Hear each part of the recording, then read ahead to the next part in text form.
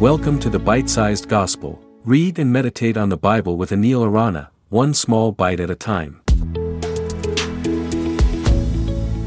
Hello and welcome to the Bite-Sized Gospel with Anil Arana. Today we will reflect on Matthew 13:47-50. Listen. Jesus said, "Once again the kingdom of heaven is like a net that was let down into the lake and caught all kinds of fish. When it was full, the fishermen pulled it up to shore. Then they sat down and collected the good fish in baskets, but threw the bad away. This is how it will be at the end of the age. The angels will come and separate the wicked from the righteous and throw them into the blazing furnace, where there will be weeping and gnashing of teeth."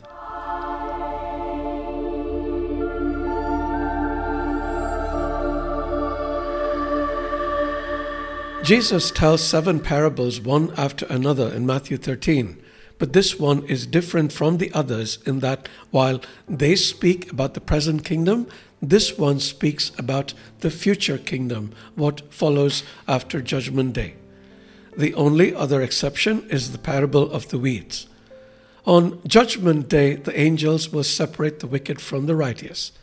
Jesus doesn't use the word good when describing the sorting. He uses the word righteous.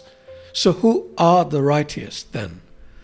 Many of us believe we are righteous because of the good things we do and how we and the world perceives us.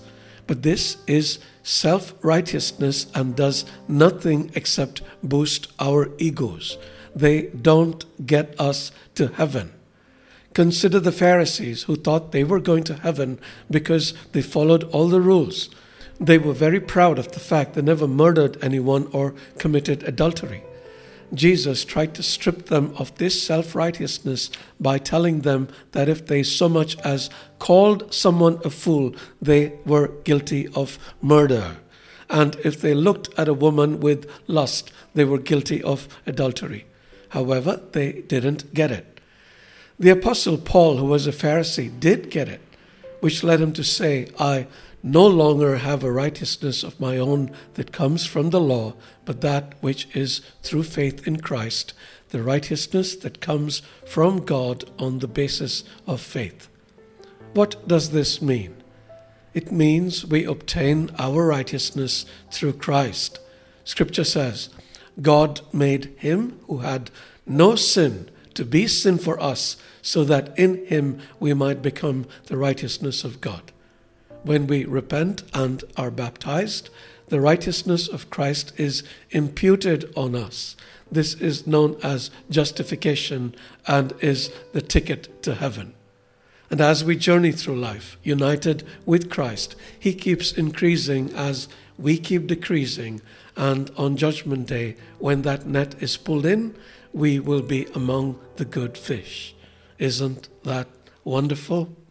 May the Spirit be with you. Thank you for listening to the Bite-Sized Gospel. If you enjoyed this episode, please share it with your friends. For other great content, including live sessions, visit www.anilarana.com.